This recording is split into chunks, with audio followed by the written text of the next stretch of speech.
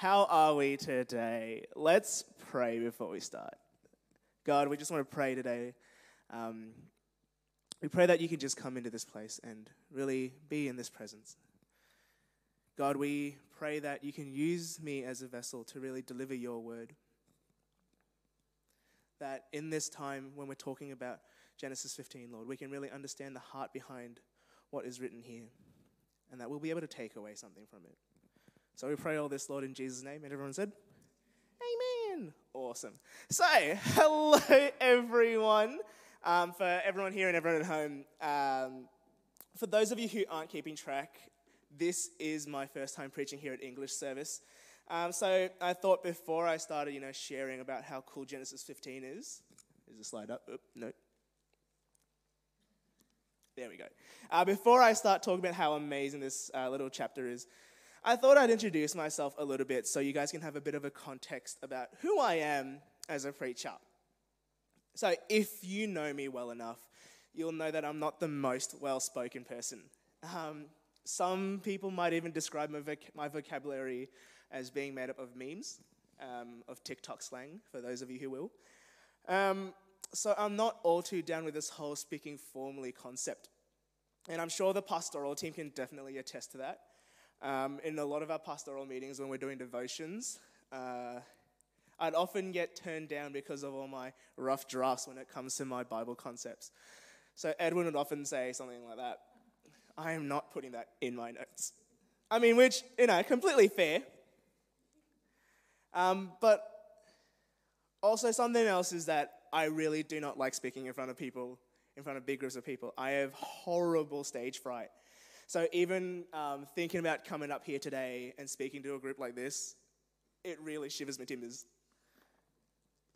Anyways, hearing all that might beg you to ask the question, okay, then what is this nervous person who seems to speak through memes, talking in front of a group like this and sharing the word of God? And honestly, a lot of times I ask myself the same thing. Thoughts like, why am I in this position? How did I end up here? Am I way over my head? These thoughts fill my mind. But then I look back to the reason as to why it is I stepped into this position. I look back and I remember the promise that God made to me to walk down this path. And through that, I can feel comforted. I know that all is taken care of because God is continually guiding and reassuring me. It feels as if God has promised to take care of me, grow me, and equip me, and give me what I need to get these thoughts out of my mind. So similar to this feeling of uncertainty turned into peace, here in Genesis 15, we see a 3-step journey Abram takes, showing a promise believed, a promise rewarded, a promise believed, and a promise guaranteed. If you recall to a few weeks ago when Pastor Phil was talking about Genesis 12, we talked through the promises God made to Abram. Now, these were no small promises. Genesis 12 reads, I will make you into a great nation, and I will bless you. I will make your name great. You will be a blessing. I will bless those who bless you, and whoever curses you, I will curse.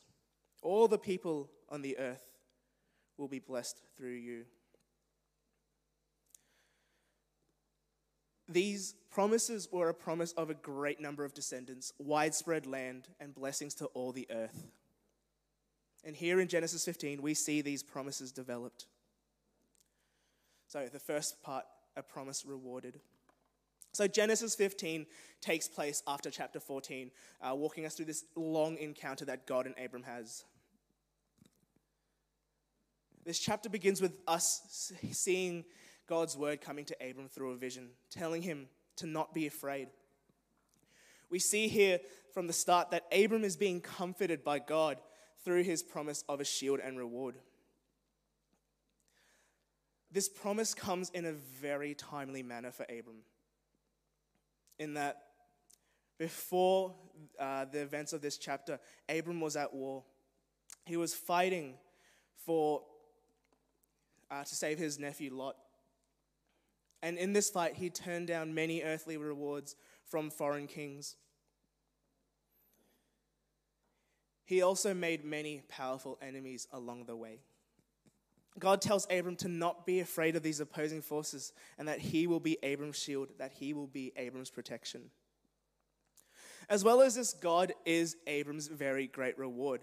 He didn't push Abram through all that he had to go through so that he could deliver more physical possessions to him as a reward. No, he brought Abram through all this so that they could have a relationship together.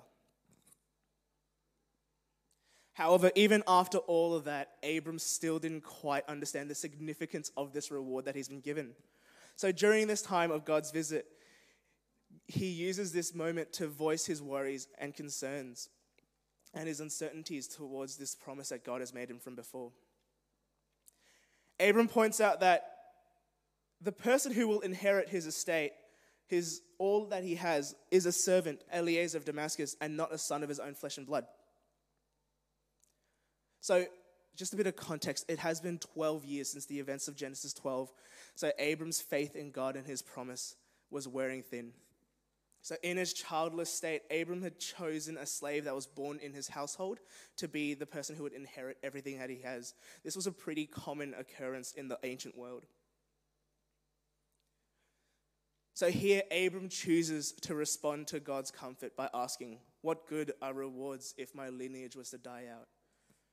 Where will the nations that you promised me come from if I don't have a son of my own?"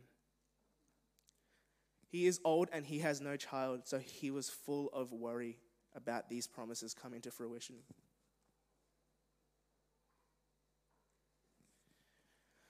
So responding to these outcries of compassion, God reiterates his promise of a great nation, but now he does it with even more detail.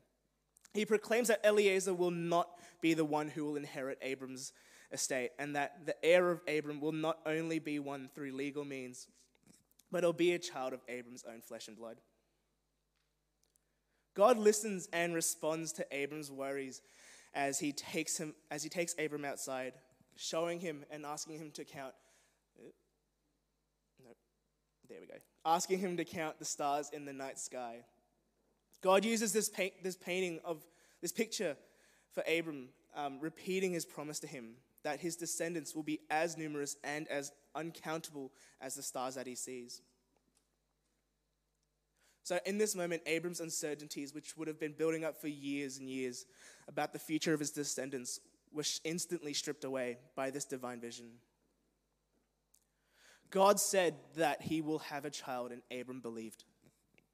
Can you imagine the awe that was in Abram's eyes as he was counting these stars in wonder? To have God remind him that the promise made not only still stood, but was greater than Abram could have imagined. Here, Abram believes again, taking God for his word through genuine and simple faith. So this reaffirmed belief and faith in the promise of a great nation was seen as Abram's righteousness in God's eyes. The righteousness or right standing with God was credited by God as it was present within Abram himself. We can see several instances throughout the New Testament where both Paul and James reference this verse. We see it in Romans 4:3, Galatians 3:6, and James 2:23, to name a few. In Galatians 7-9, it says this: "Understand then that those who have faith are children of Abraham. Scripture foresaw that God would justify the Gentiles by faith and announce the gospel in advance to Abram. All nations will be blessed through you, so those who rely on faith are blessed along with Abram, the man of faith." Paul states here what is being asked of Abram is exactly what new covenant believers are asked of as well. Abram's attitude here in his response to God's promise of a great nation is the cornerstone of Christian teaching. Here is salvation by faith. It highlights God's acceptance of us comes by not just his grace, but also our faith, our righteous belief in him.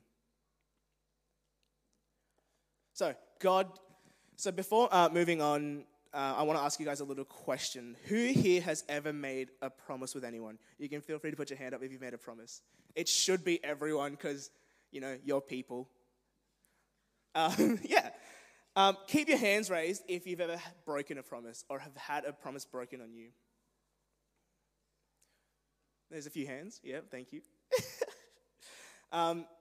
So I'm sure a lot of us here today have had times when we've been burnt by people we've put our trust in that we've made a promise with. So when we make a deal with someone or an agreement with someone, we're putting ourselves on the line. We're putting ourselves at risk. So the more it is that we're risking, the more it is that we want that reassurance that we can trust the other party. Now, I want you to imagine that you're making a reservation for dinner at a very fancy restaurant. Now, this restaurant has no clue who you are, so they put in things such as cancellation fees so that they can assure that you turn up, that you arrive, that they don't waste a table that they could have used for other customers. They do this because they don't know you well. Or maybe something more relatable to you. You wouldn't trust a personal secret with someone you just met. You wouldn't trust them enough to share something really deep and personal with them. Rather, you choose a close friend who you trust to not share your secrets around. When we enter into a promise contract with someone, we either put our trust in the other party because we know them well, or we set up safeties for ourselves so we don't get the short end of the stick. Abram here had given up everything he had to follow God, but he still hadn't seen results after these 12 years. So we can understand and we can empathize as to why it is that Abraham would have been so worried about this promise that God had made to him. So moving on from verse 6, we see, even though Abram now believes in God and the promise of a soon-to-be great nation, in verse 7, we see for the first time that Abram is being made aware of the land that he is currently living on as a foreigner is actually what God is promising him for his future inheritance. So as a man who gave up everything he had to follow God, Abram is actually now being promised much more land than he actually thought he was going to be promised. Much like how God brought Abram out and moved him to fulfill his promise, his purpose, God has brought you out of your old self, and he will be fulfilling a purpose that he has set within you. We see here in verse 8 that Abram continues this trend of unbelief. Silly duffer. He asks, how is it possible that he's going to end up possessing this large amount of land? Here, while Abram does believe that this nation will one day be his, for his people to rule over, his concern has led him to look for a sign of assurance from God.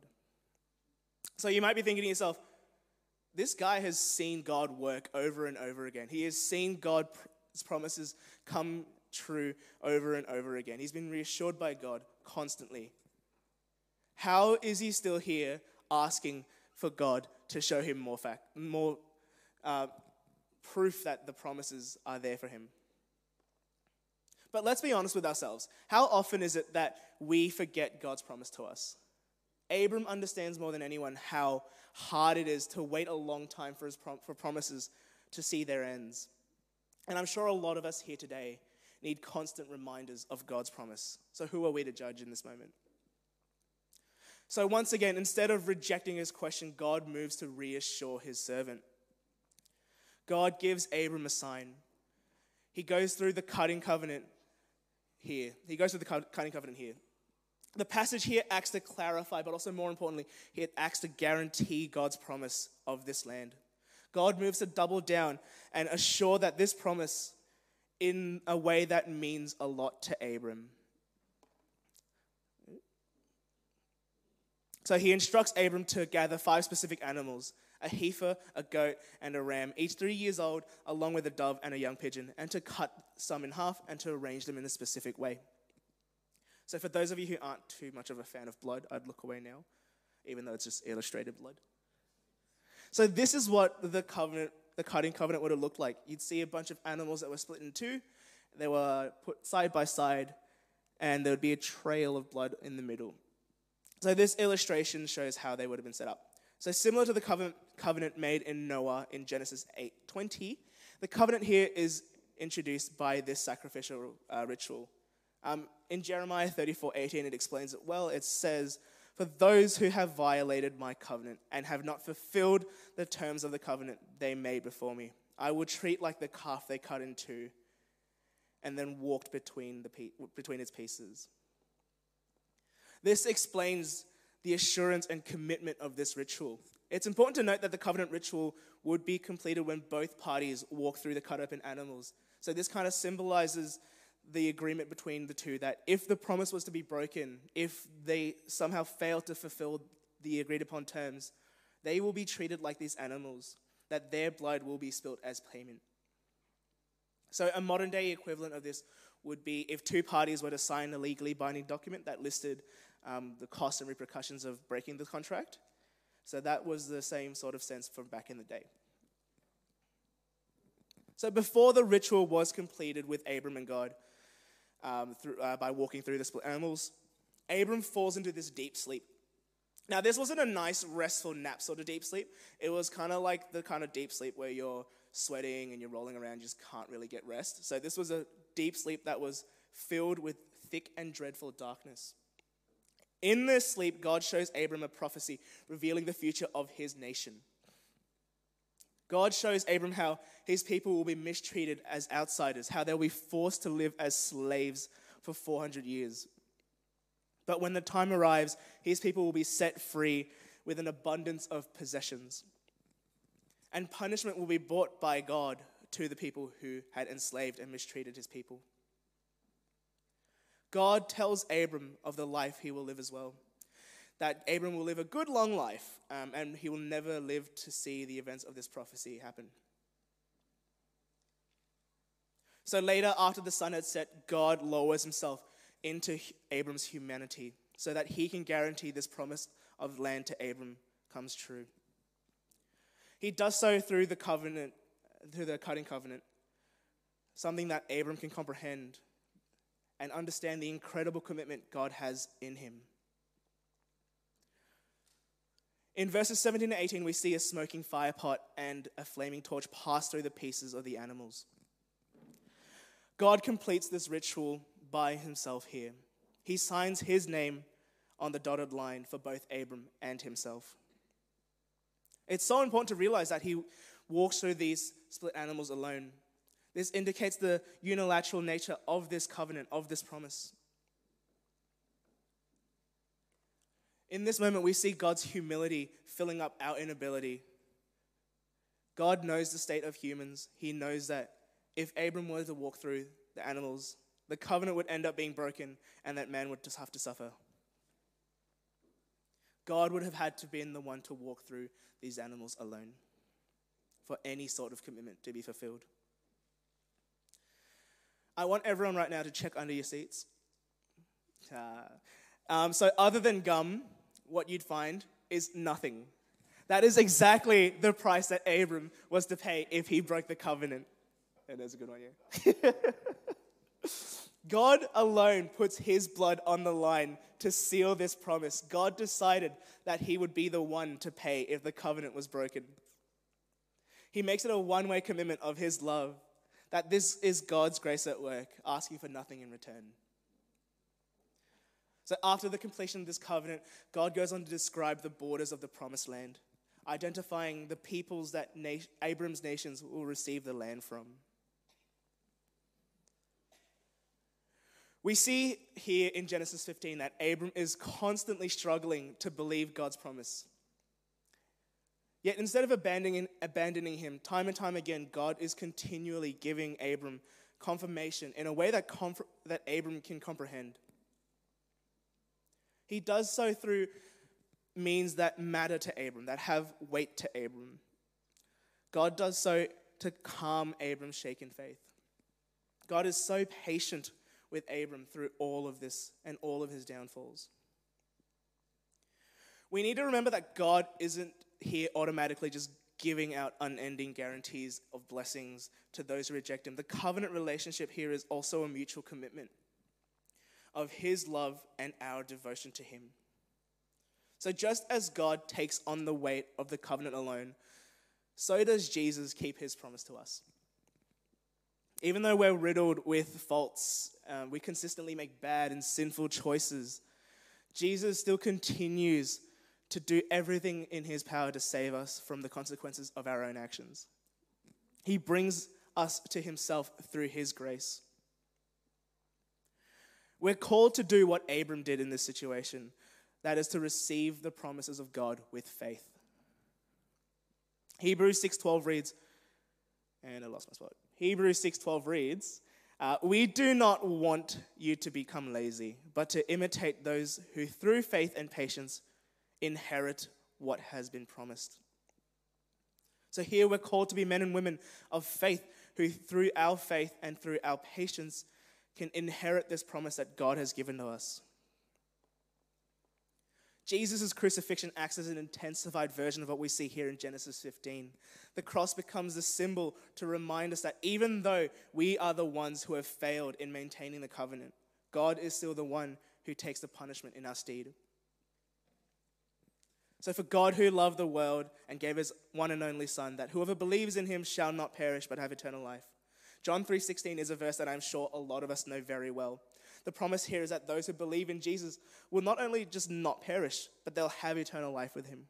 Because this is no longer a punishment. There's no longer a punishment for us who believe in Jesus. Rather, we have the promise of salvation through faith as a reward. We become children of the promise when we lean into and start trusting this promise. By simply having faith in Jesus, as Abram did with God, we get to freely receive the benefits of this promise that God has given. So to wrap up, just wanted to share some of the lyrics from one of the worship songs we had at Resonate this Friday. It's a song called Promise by Maverick City.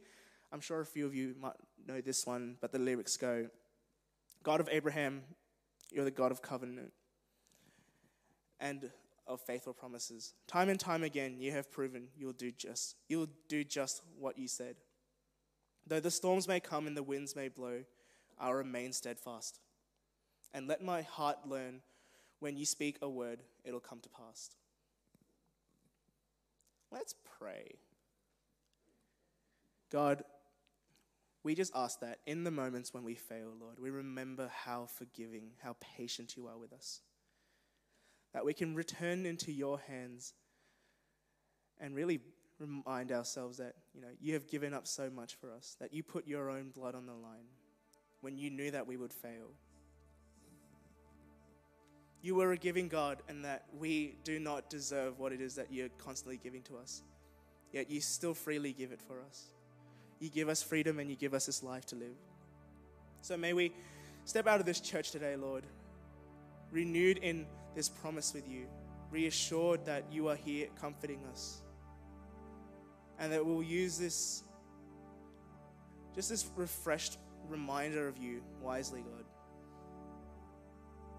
So God, remind us of your promise constantly, and let us be people who can reflect this through faith. So in Jesus' name, Lord, we pray. And everyone said,